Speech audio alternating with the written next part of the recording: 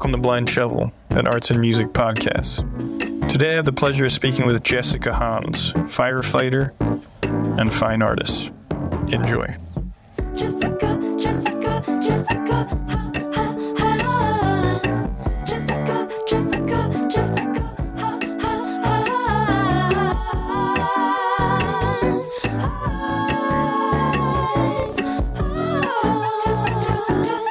Michael? Yeah. Hold on one second. I got some Okay.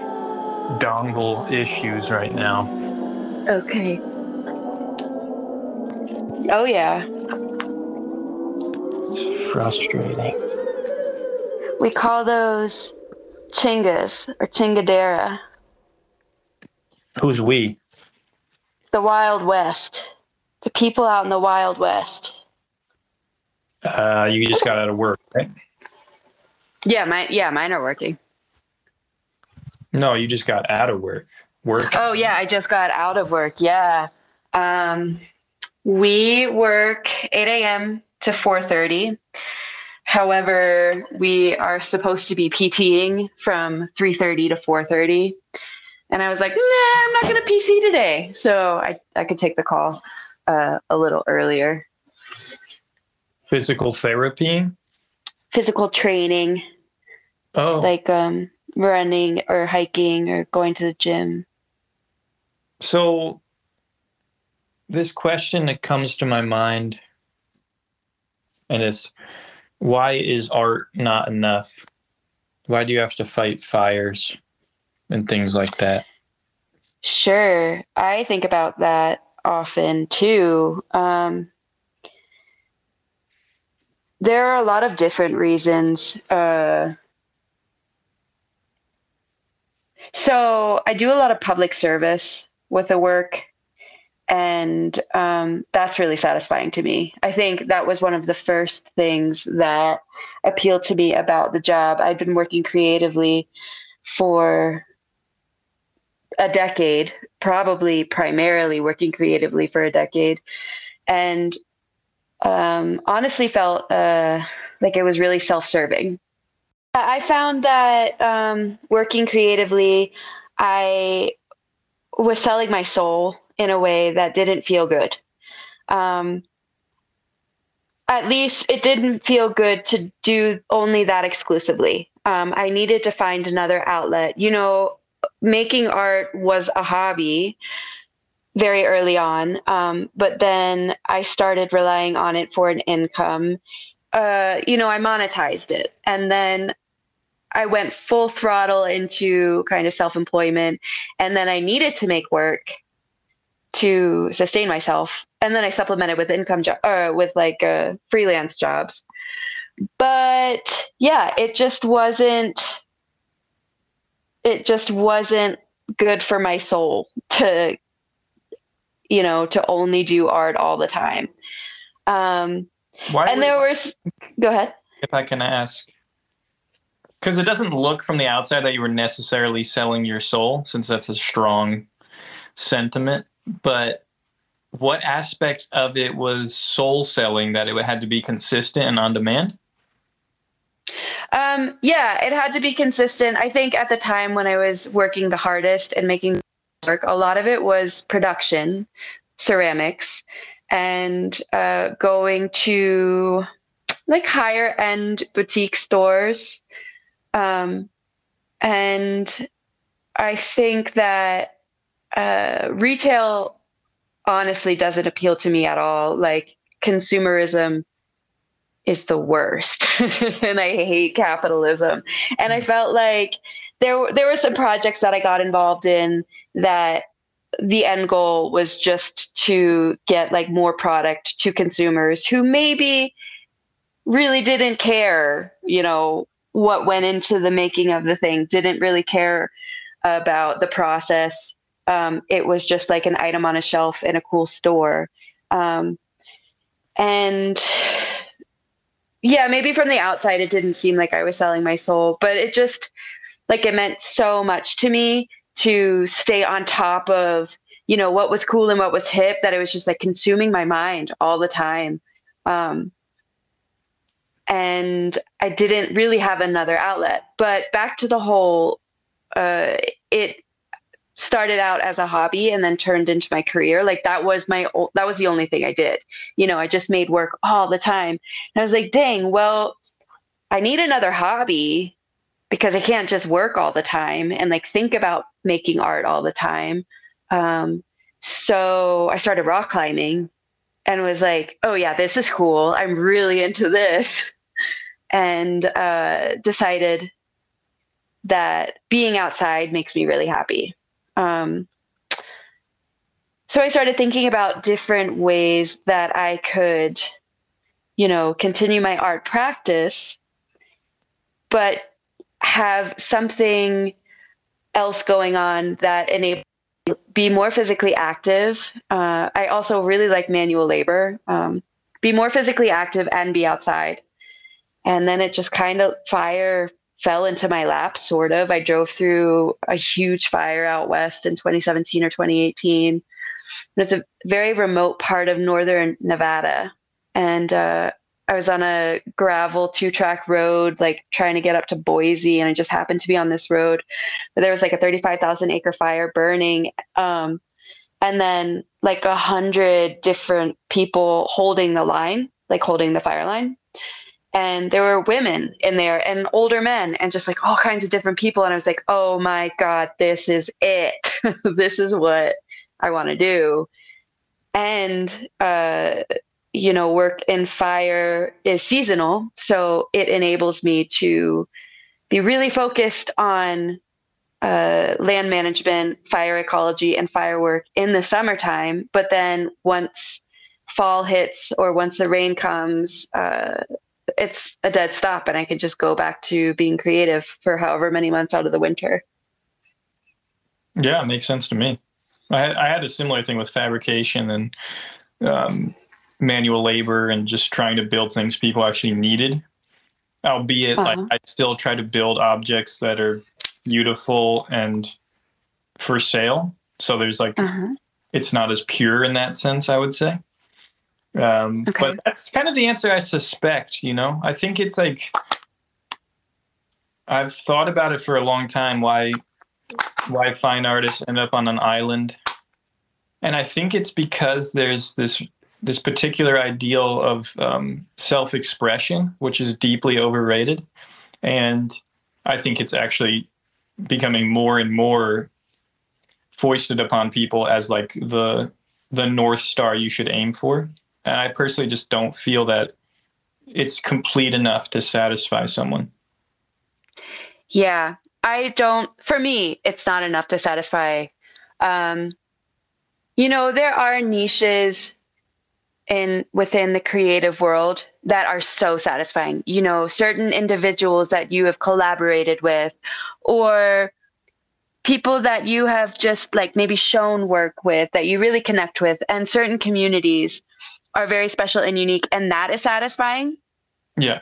But I think that I found that I am happiest doing the land management work, being outside in the forest in really remote areas. And that's like all encompassing, like the most satisfying thing in the world. And I still think creatively constantly, I think of fires as a sort of creation in the way that it transforms the land. Fire is alchemical.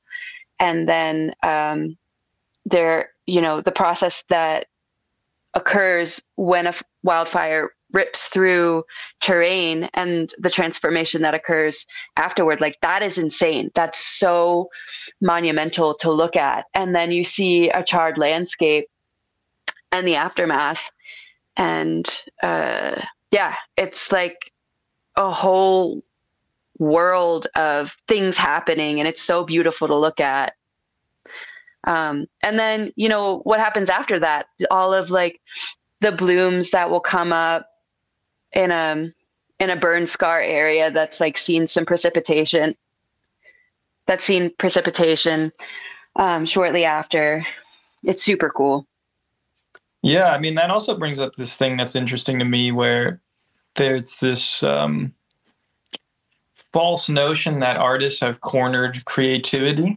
And like I work with a lot of contractors and blue collar people, and it requires a high level of creativity and persistence and intelligence, etc. There's this real interesting distinction, as if like the artists have the monopoly on creative thinking. Meanwhile, they often have a monopoly on just frivolous thinking, a kind of thought detached from practicality, which is what I was missing personally.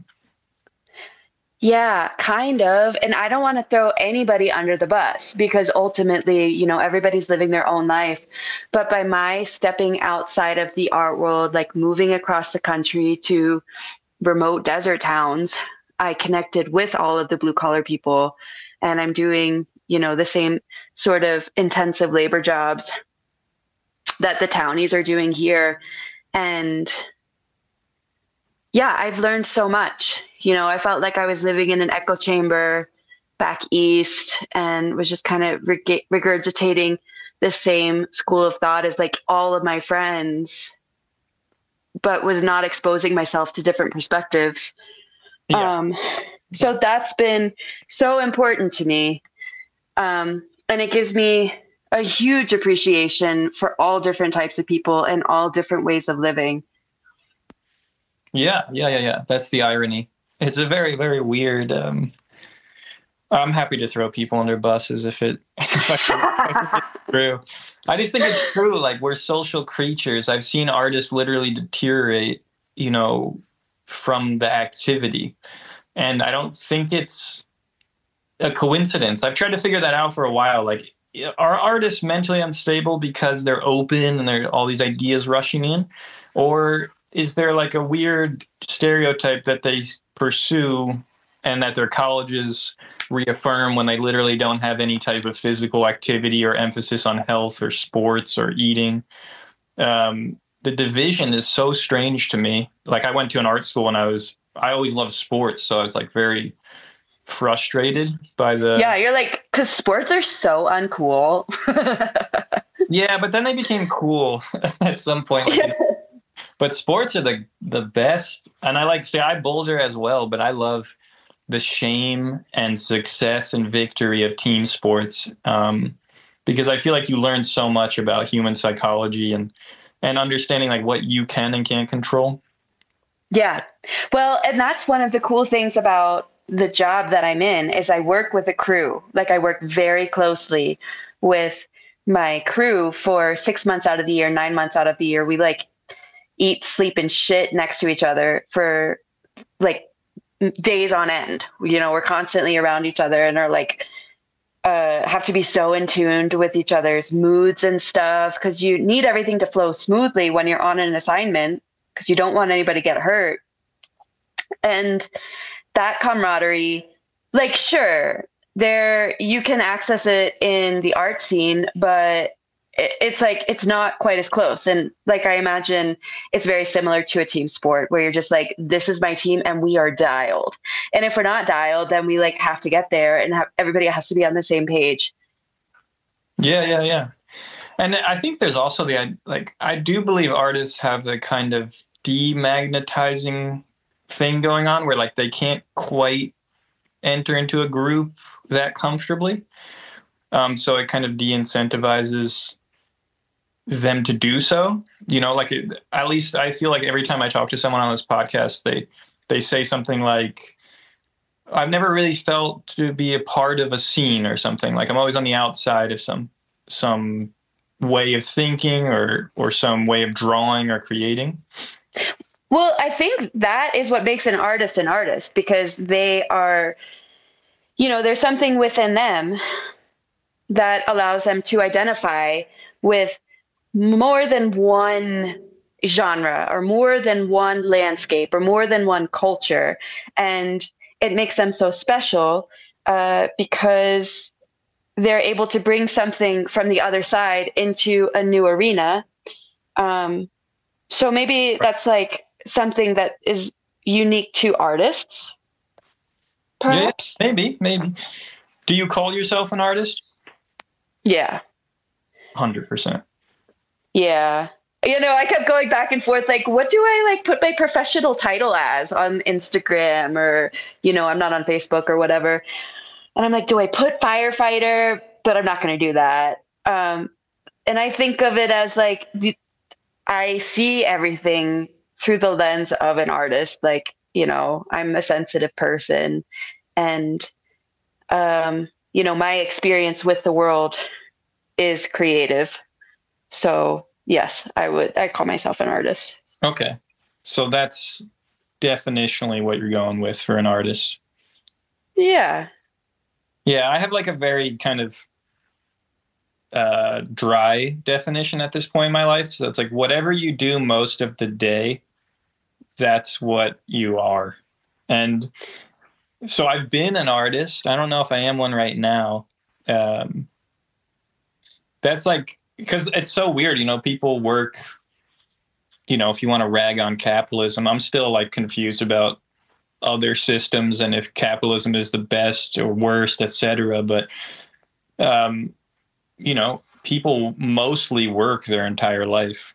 And so like whatever your job is, you're kind of just like, that's what you are, Yes. Yeah, I agree with that. I guess I just won't ever let go of, thinking creatively, because it is freeing for my mind, and I use that approach when I'm out in the field doing, firework, or today we had to dig this lady out of the snow, like higher up elevation. And it's like, all right, what tools are we going to need to get this woman out of the snow? Like, are we going to have radio communication up there, and all of these like different configurations? And that's creative. We have to like hodgepodge all this stuff together, like figure out a truck that has a winch on it. And like, it's all creative ingenuity, like trying to troubleshoot these random problems. Right. Which is interesting because like, that's where I almost want to go backwards, where it's like, okay, you're an artist when you mostly make art, but the reason I want to do that is because there needs to be some respect put on other shit, because it all is creative. Like most real jobs have a lot of creativity, but most people would be super uncomfortable saying that they're artists or creative if they're just digging a woman out of snow, if I understand this. Yeah. I don't understand how you go from fire to that, but that's cool. And you know what I mean? Like there's like this weird way where even when someone's really good at something, we call it the art of. So there's a strange conflation that I think is largely semantic, where people suddenly think, oh, the highest thing you can be is an artist. Obviously, if you can transcend the limitations of the everyday functions of being a carpenter, you're an artist. But wow, you know what I mean? It's just like, it's just semantic, and it confuses people. And I think that's why there's more and more people who think they want to be artists. And I think that's like a really bad thing, personally, because there's nothing worse than a bad artist, in my opinion. Can you elaborate? Oh, because it's like a very self-centered thing. And when it at its heights, it transcends a lot of things, like I think a great artist does give a lot to the world. But like a bad artist is often lost in delusion, serves the society in no functional way, and has that sense of entitlement that comes with being an artist anyway. And, it's a very luxurious identity. And most artists I know, I don't feel that they chose to be artists, but that it is simultaneously a blessing and a curse that has been foisted upon them. And they're kind of just trying to figure out how to live with that thing. And sure. Yeah, it's not like a fashion, but of course, when a culture enters a decadent period, I don't remember if you went to art school, but it was pretty obvious to me, like, 90% of these kids just got D's and still want to be viewed as cool and probably want to do drugs and whatnot. So like they went to art school. Yeah, I did go to art school, and yes, and they continued doing that during art school. That wasn't my motivation for going to art school. I just was like, I don't know what else I can do. Like this, I can make things all the time. and that works for me. But otherwise, yeah, I don't know. I was like, oh, I like linguistics, but what the heck am I going to do with linguistics? Like, be a teacher, read books? I don't know. That's a little too much. But could you not make art, you think? Yeah, I think I could. And I have been, I'm in a funny place, right? I could not make art. And I'm kind of like grappling with that now and my career decisions within the Forest Service. Basically, there is enough like freedom for my mind to wander out here in the West, that I could not make formal art, but still express myself in ways. Like, I have been working on a garden in the back of my government housing. We have a really beautiful yard, and I've just been going to town on this garden. And I'm like, if I, for whatever reason, couldn't make quote unquote art, there are all of these other things that I could do to get involved in. Yeah. Yeah. I think that's good, right? So like, I think there's a fear. I've talked to artists about this a lot. Like, it's almost like a mistress around the corner. Like, oh, what if I would be happier not making art? What if I actually was really happy doing X, Y, or Z? Is that some kind of infidelity to this craft? But oh my God. So when I made the decision to take this job and like step away from having a proper studio, it was horrifying. I was like, I'm letting go of this thing that I worked so hard on, but that's all ego. I'd spent a decade like building up a reputation and building a studio practice and sustaining myself on it. And, stepping away from it was like stepping into a void, and it's really scary. But I think that it can be really liberating to find other things that can satisfy you as an individual. And then you can take that back to your art practice later, and it will be that much more wholesome. 100%. Yeah, I think there's a calcification of identity that occurs in modernity where like we forget how complex the lives of artists in the past were. They go to war, they'd have pneumonia for 10 years, they'd have children, they do all this shit. And there's this like tendency for everyone to want to be one thing that others can easily identify and essentially commodify or feel safe with, Yeah. And I think that's at the heart of that problem. But the way I view it is, just as a relationship should come from a place of not compulsion or need, it should come from a decision to be with someone. The same thing should be true for art, I believe. So you shouldn't be in this kind of position where you have no other alternatives in life and you feel that you have to be this thing. Because I don't feel that this is a decision to be an artist. That's kind of like a life sentence to be one. Yeah. That eats at you. And also, the lives lived of our generation. It's debatable if I want to see how that's processed through art. I'm not really interested in the opinions of 30-year-olds and 20-year-olds, and I don't know what they can bring to the canvas in some sense.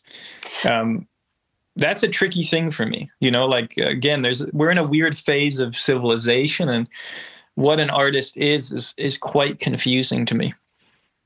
Yeah, I totally understand. And I don't know what direction to look in terms of, finding an outlet for the arts that is wholesome, so to speak. Working with children in the arts is very fulfilling. I think that is a good way to be involved, because it just, on the purest level, like giving kids the space to express themselves totally freely is important. And the same thing. Well, and it doesn't have to be just children, people of any age. So if we cut out high art from the thing and just like let people explore things that they want to make, like using their hands to do something. Yeah. Yeah. So for me, that's the two things, right? You're either, and if I'm creating a binary, like you either spend most of your time producing or consuming. And that distinction is far more important to me because, and first of all, I believe there's good consumption, right? There's correct ways to consume food, products, etc., consciously. Mm-hmm. And then there's negative, mindless consumption. But I still find that production is a far more elevating practice. And what I thought as a young person was, oh, I like to draw. I'm getting validated for drawing. Then I get older. I keep drawing because it's my identity. So I assume like, oh, drawing is the thing I do unto itself. And then as I became like 30, I realized, no, drawing was just a way of thinking visually on paper. And actually, I'm much more satisfied thinking of myself as just a person who produces and creates things. I don't want to say creative because there's a weird tech vernacular to that term, I find. But like, I think that's what you're saying in some sense. Like, there is so many, and what's funny is like this is what humanity is to me. Is like whatever you encounter in a divine sense when you are creating a garden, art, creating community, etc. That's all it means, largely, to be alive. And it's partially why I'm horrified of the future. One, because consumerism will increase. Two, because AI will supplant, I think, artists as a unique feature of humanity. Because I don't think the humans of the future will be able to tell the difference. I'm rather cynical about it. But I think that's like, I don't even believe in making kids more creative in an artistic sense. I just believe in bringing people back to that notion that like creating or producing things yourself is a deeply satisfying. Yeah, definitely. And if it means like dismantling the whole art school infrastructure, gallery infrastructure, and like explaining the lack of import it has, and then giving people skill sets to think creatively and problem solve in the way that artists know how to do, because we understand a medium, we learn a medium, and then we can build with it. I think that would be a good trajectory for the arts. Yeah, that's that's another interesting thing I learned as I got older. It's like, well, you can really like something. Like I really like making comic books. But you can feel, and I actually like the comic scene mostly when I was in it. But you can love making paintings, and then you can also find that the world that surrounds it is filth and it doesn't align with your values at all. And you have a decision to make in a weird way where it's like, you have to be comfortable engaging with those dynamics of your career, the social components and the structure that it exists in. And I think I don't envy that kind of problem, because I remember selling at my gallery, like, and realizing, oh, this one's going to go into a storage container. And talking to a painter about that, and he had just become either numb or comfortable to the idea that this was like an investor mentality, and that's why I just stopped with that whole thing too. It's just like I didn't love that idea, and I wasn't comfortable enough with it. But maybe if I was making millions of dollars, I would have found a way to be comfortable with it, if I'm being brutally honest. Yeah, sure. And I completely agree. And this was, again, like the number one reason why I stepped away from it. Well, one, I would have had to continue working super hard. And I don't know that I ever would have gotten to that point as an artist where I was, making those kinds of sales. But don't want to cater to that industry. Yeah. You know, I'm a public servant at this point, and it's so satisfying because I've built up this skill set to get people out of bad situations and bring people up beneath me to teach them how to do the things that I'm doing in the work with the Forest Service. And it just feels more supportive to the earth, supportive to our communities to be in this position rather than trying to hustle through and get a gallery show and then sell a bunch of stuff to somebody who's going to put some things in a storage unit. I think the word service is the thing I latch onto. And that's where it's hard with the fine art pursuit, is to find that component of it. Because if I'm honest, like, you can do that in a very ham-fisted way where like you're trying to make your art serve like this very particular social function. And then it kind of almost starts to feel like propaganda to me, where like, because fine art is largely, I like the frivolity of it. I like that it's not telling me what to think or trying to show me a vision of the world that's better. It's like amoral. But then you get caught in that. And for me, there wasn't enough service in making like really weird comic books that were for myself. Like maybe, maybe it made people happy, like weirdos like myself. But it wasn't tangible. Like, oh, that person, like I'm literally just helping that person. You know what I mean? I'm sure. Yeah. Well, I am wondering, in your experience, do you feel like you have made enough comics? No, but I also feel like I'm actually working on one now in my spare time. Like for an hour a day, I just draw. But do I feel that I've made enough comics? That's an interesting question, because there's like this supply and demand within myself that I have to ask myself about. But I don't think that I was meant to make comics in the last like 5 years, because one, I just felt that the well was dry in a way that I never thought it would be dry when I was like 25. But you might say like the life well in that scenario was dry, and then the art well was high, and then it went down. And it's like I need to kind of bring some water over back and forth. And so have I made enough? No. But like, I think I accept the finite reality of life, and that there's more to it than like putting numbers on the board in respect to comics. You know, I do dream of like splintering myself off into infinite versions who could just make comics forever. You know? Yeah, I gotcha.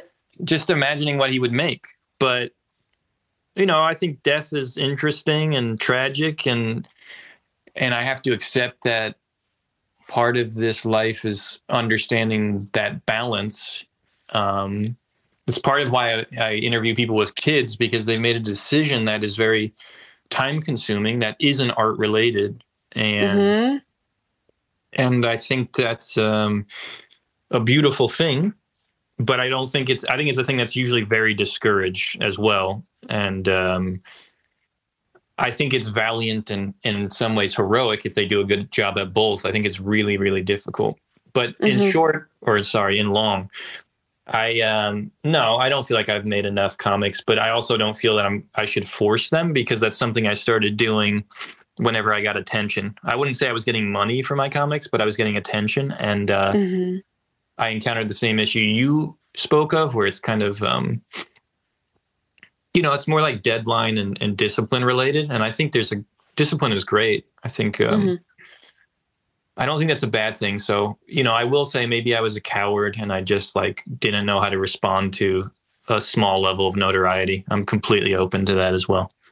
Okay.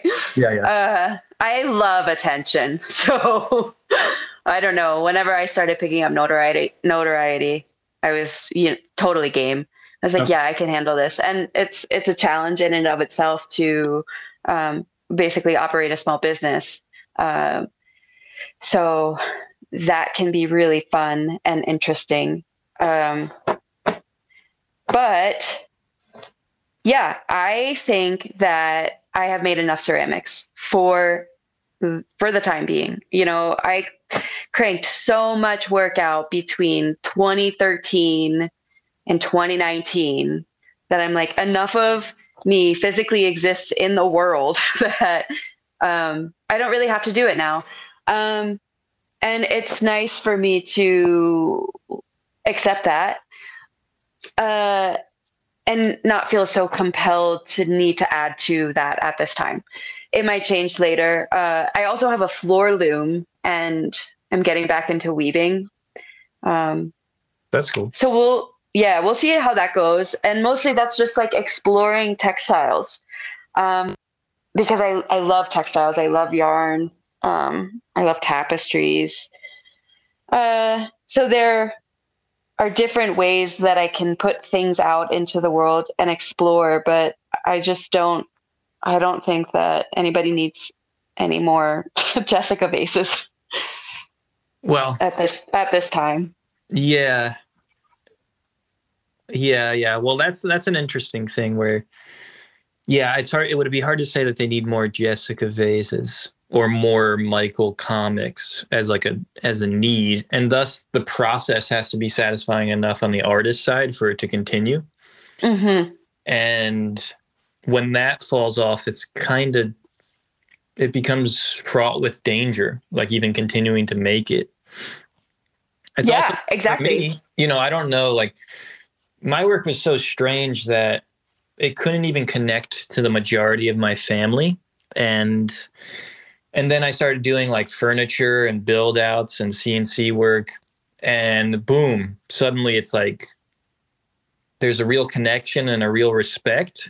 And I know that there's some weakness in that notion, I guess, but at the same time, because you could say, well, you're just like succumbing to some very simple feeling about being accepted by the suburban individual or something.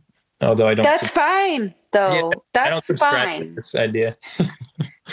Okay. I'm just like making a counter argument to my revelation, but like the idea that my mom could like what I make.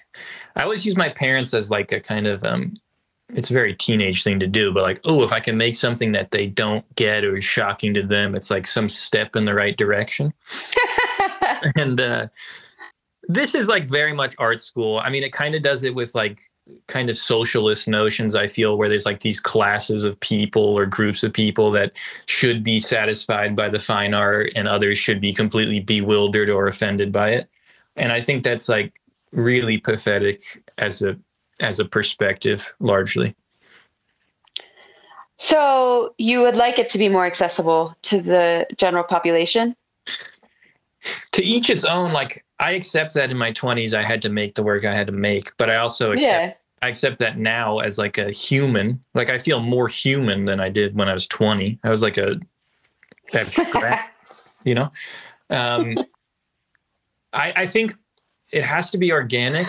It has to be genuine. It shouldn't be like reactionary or put on. And I think art school encourages a kind of false persona to sell people in the way of like, I just watched cartoons. I have 4 older brothers. I read comic books. Like, those are my influences. I'm never going to be deeply influenced by anything I learned about in art school, basically. Okay. And I accept that limitation. I also accept that it might not sell because I don't like oil paint, because I don't, it's just like, that's who I am. I'm maybe not as malleable as I hope in that way.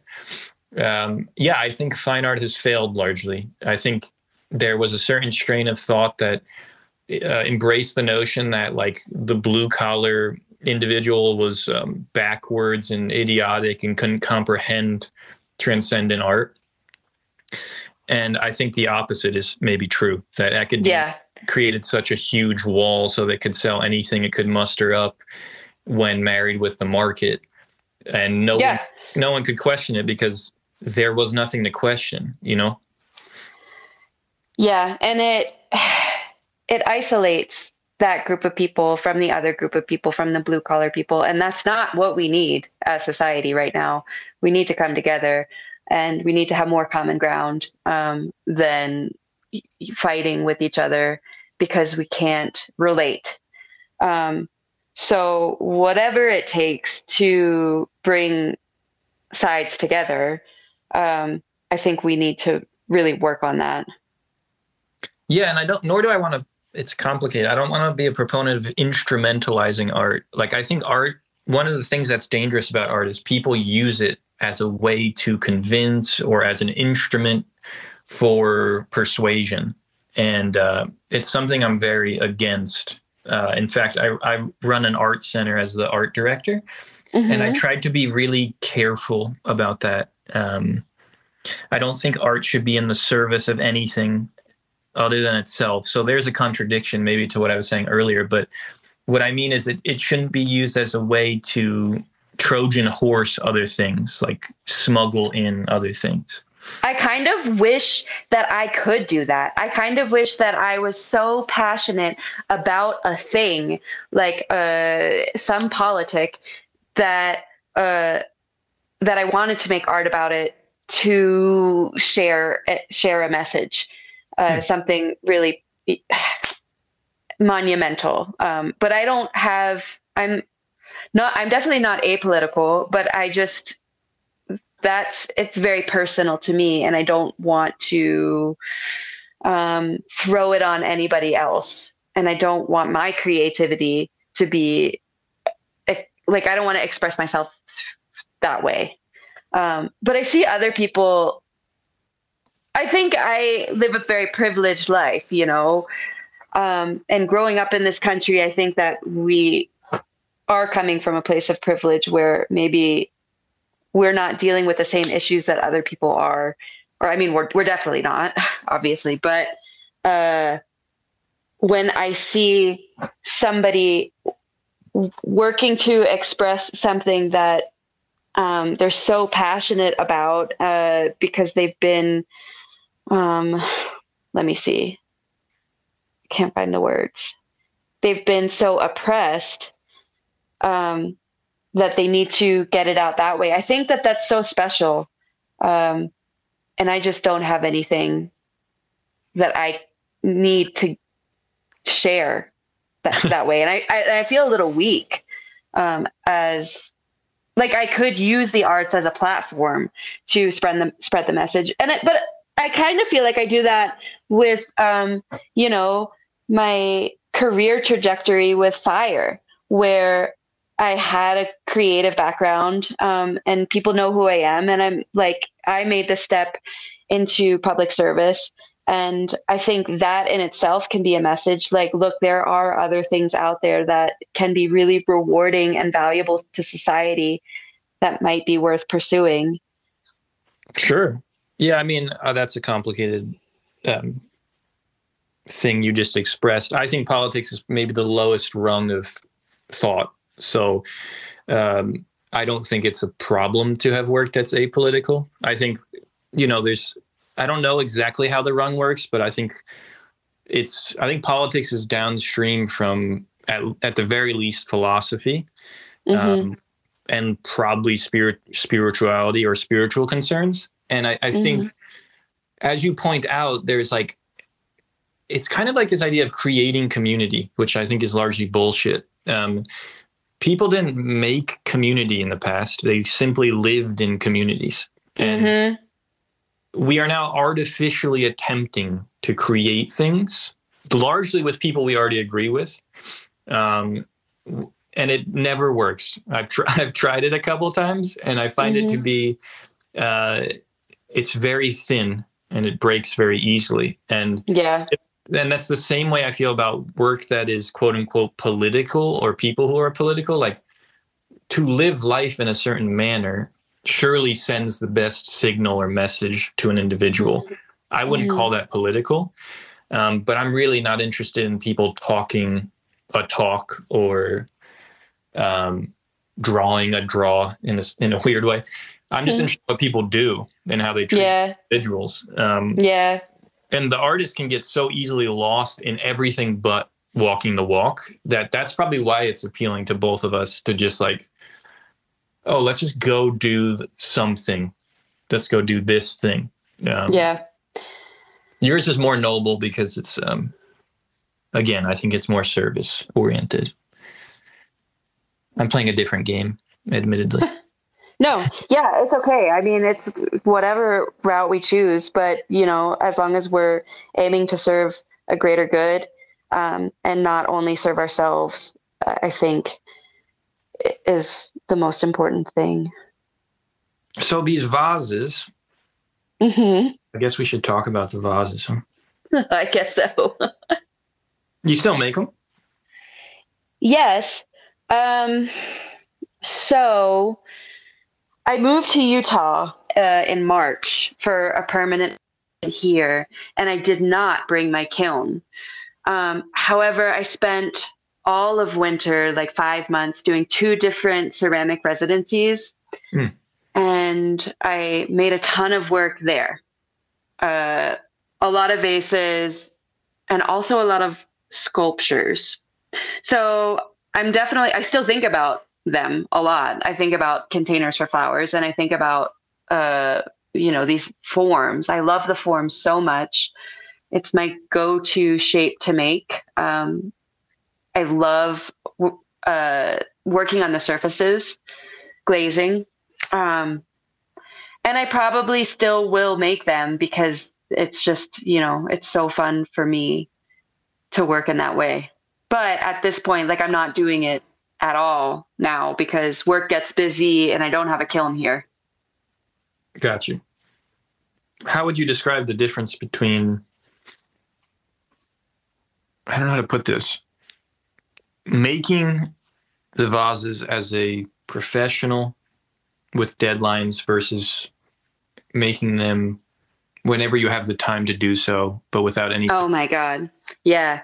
It's so liberating to be able to make the work that I want to make, to explore surfaces that I want to explore on my own time frame.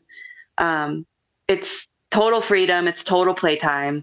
Having deadlines and working on larger scale production was fun for me because it was a challenge, because I had to really timeline it out and get materials, make sure I have enough time for all the kiln firings and stuff. But just being able to play is so satisfying. Mm-hmm. Yeah, and I think if I could just continue working in this way forever, then I'll probably be fine. So you accept... Well, I don't even know if this is true, but it's like actually a question I ask when people have kids, like, are you using your time more effectively? And 2, is your production dropping off because of them? Now, people give different answers, but oftentimes the truth is, like, there's a kind of energy to a compressed schedule where when you do get time to make art, you just explode with creativity.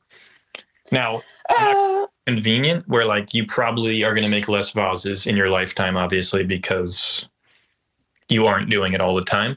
Yeah.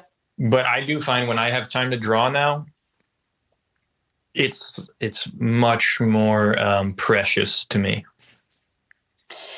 Yes, definitely. So not having been able to work much at all last summer, and then being able to just only make work from October through December and then February into March. Like, I was full throttle, like, so productive, made so many things. But then that's a whole other story. I was at a residency, so there's sort of an expectation to be productive during that time. And I don't know if I really liked it. But I also think that doing it for 5 months straight, I was just getting burnt out. because I was like, I have to use this time so wisely. I have to like really make a lot of stuff because I won't be able to so much over the summer. And that didn't feel so good. And the other of it is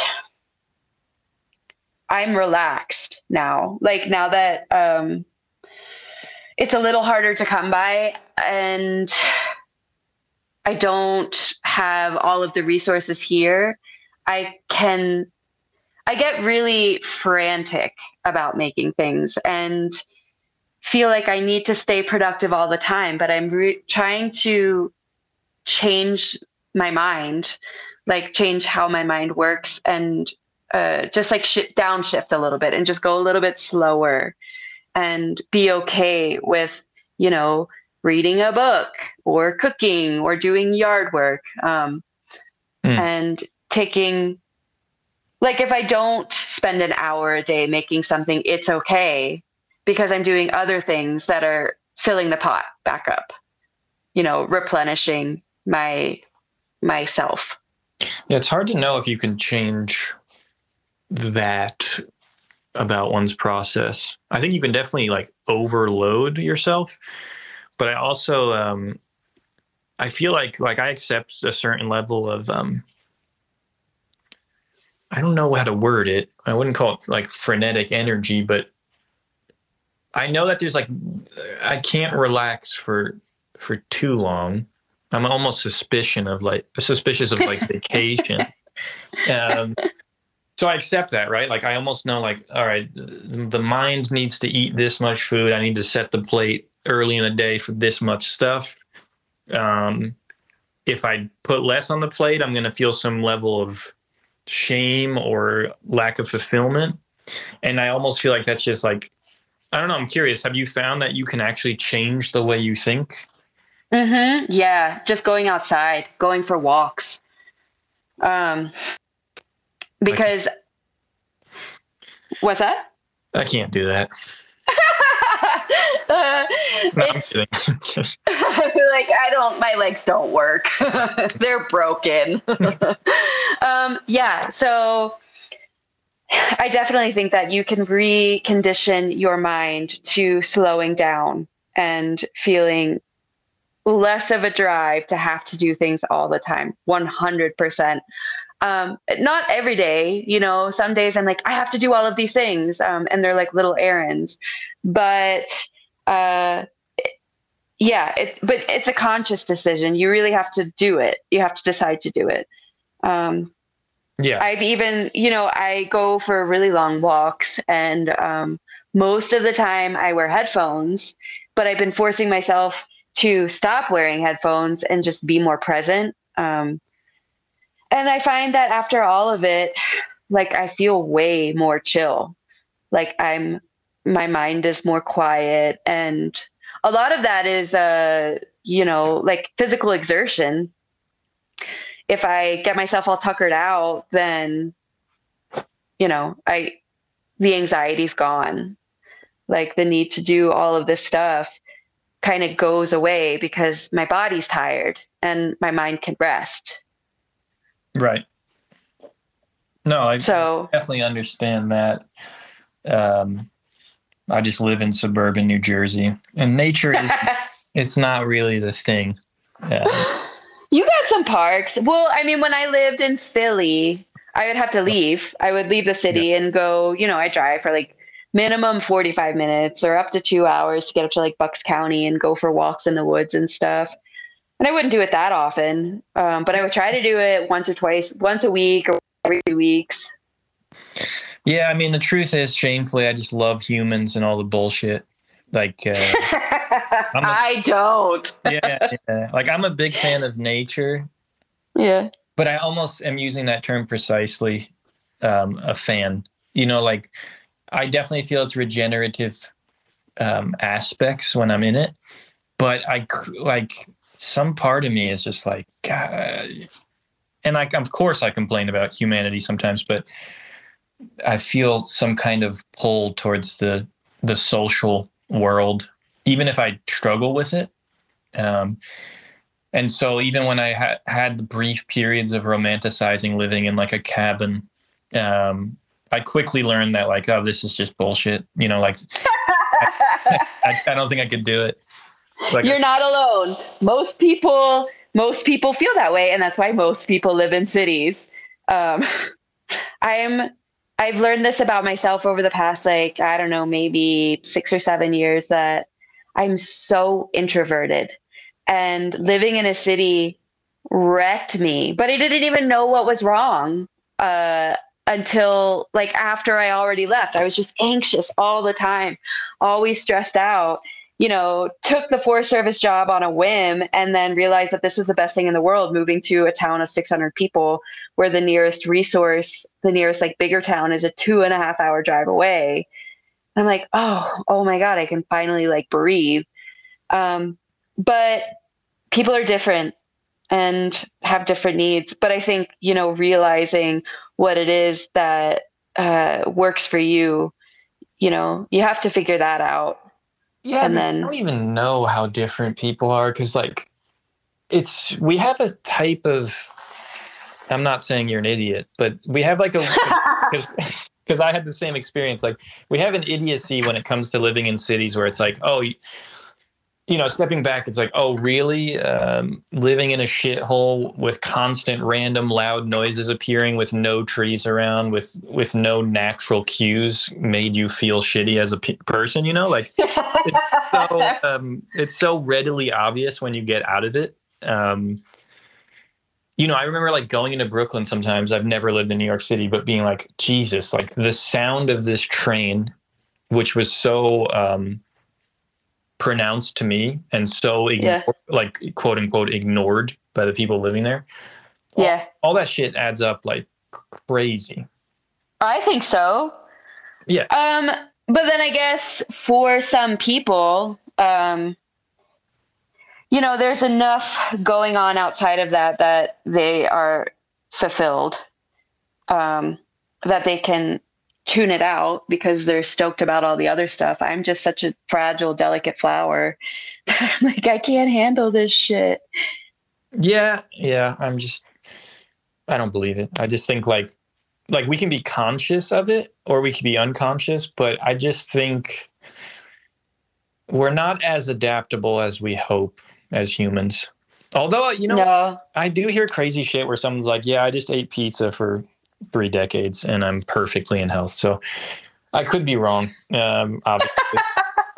I think we're very adaptable, but I think that people have lost. What's that? I think superficially, like the top half of our health is adaptable. And then I think there's just like, you have to have the humility to be like, oh yeah, like actually living in this shithole that's very cheap to live in is going to have a negative impact. And that sucks. There's real impact. I think you have to be like hyper conscious of yourself, your needs, your surroundings. And then you can adapt. And a lot of people are not in touch with themselves in such a way. But they're capable of it. It just requires work on yourself. Where are you born again? Jersey. No. Yeah, Cherry Hill. Oh, Jersey? Oh, yeah, Cherry Hill, New Jersey. All right, that's Barrington. Still counts. Still counts for what? It still counts as New Jersey? Yeah. I forgot about that.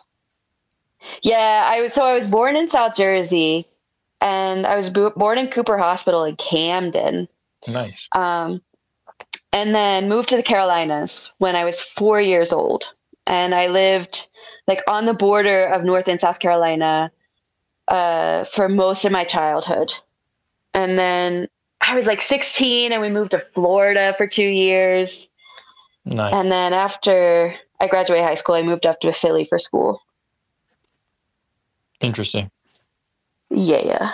Well, you're fortunate to have been born in such a potent, spiritually uplifting. It's raw. New Jersey? Yeah, it's crazy. It's the most beautiful place on the earth, probably. Yeah. Such a special place. I'm like a God's child because no. No, my dad lived in Cape May for a lot of my 20s. So I was living in Philly, but could go down to Cape May on weekends and stuff and go to the beach. It was super nice. I love Cape May. Yeah, we got things. Yeah. You got cows, you got tomatoes, you got corn. You know, I just chose, I have a cool family. So, and they all live in New Jersey. So nature be damned, you know, that's just the trade-offs. You just can't get. No, but there is, I mean, you're in Rutherford, yeah? Yes. Yeah. There is nature abound in Jersey, but maybe not in Rutherford. But Cape May was, you know, it's not developed. I think there's a moratorium on development. And they keep the Cape proper, like super pristine, natural. There's a wildlife refuge out there. So I got plenty of outside time in that area. Yeah. I'll make a note of that.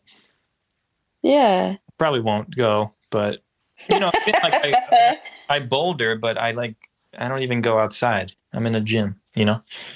Yeah. Well, there aren't really many rocks in New Jersey. That's not true. No rocks. No, I mean, I could go to the Gunks, but you could go to the Gunks, but Gunks doesn't really have much bouldering. Oh no? Yeah, no, I'm still very much I just like the puzzle. I like the colors. I like the forms. It's like a aesthetic experience, you know? Yeah, for sure. So I started climbing because I was climbing in a bouldering gym and I loved it. And then I started sport climbing outside and I loved that more. And then I started trad climbing and had a crazy accident and had a 20-foot ground fall. I was like, I got to take a break from climbing. Not going to do this. But bouldering in a gym is so cool because it's safe. You know, what's that? That's the opposite of cool. Safe is, it's pretty lame. Yeah, but we have a saying in our fabrication shop, and that's safety last. So we're wearing like and breaking thumbs and things, but it's all worth it. Yeah, hell yeah. I should incorporate that into my like fire briefings. You know, we go through our standard operating procedures and then the last one is safety last. That's right. You got to live. You can't be suffocated by all these rules. Yeah. Well, look, I got to go. I'm screening this film. Yeah, for sure.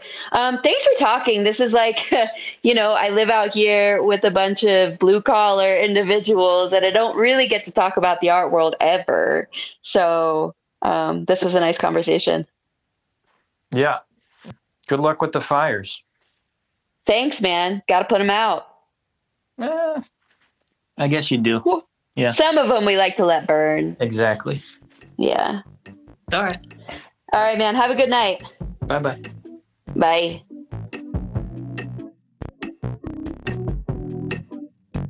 Thanks for tuning in. Music by Dory Bavarsky and Mingjia Chen. Next up, we have David Henri Anderson.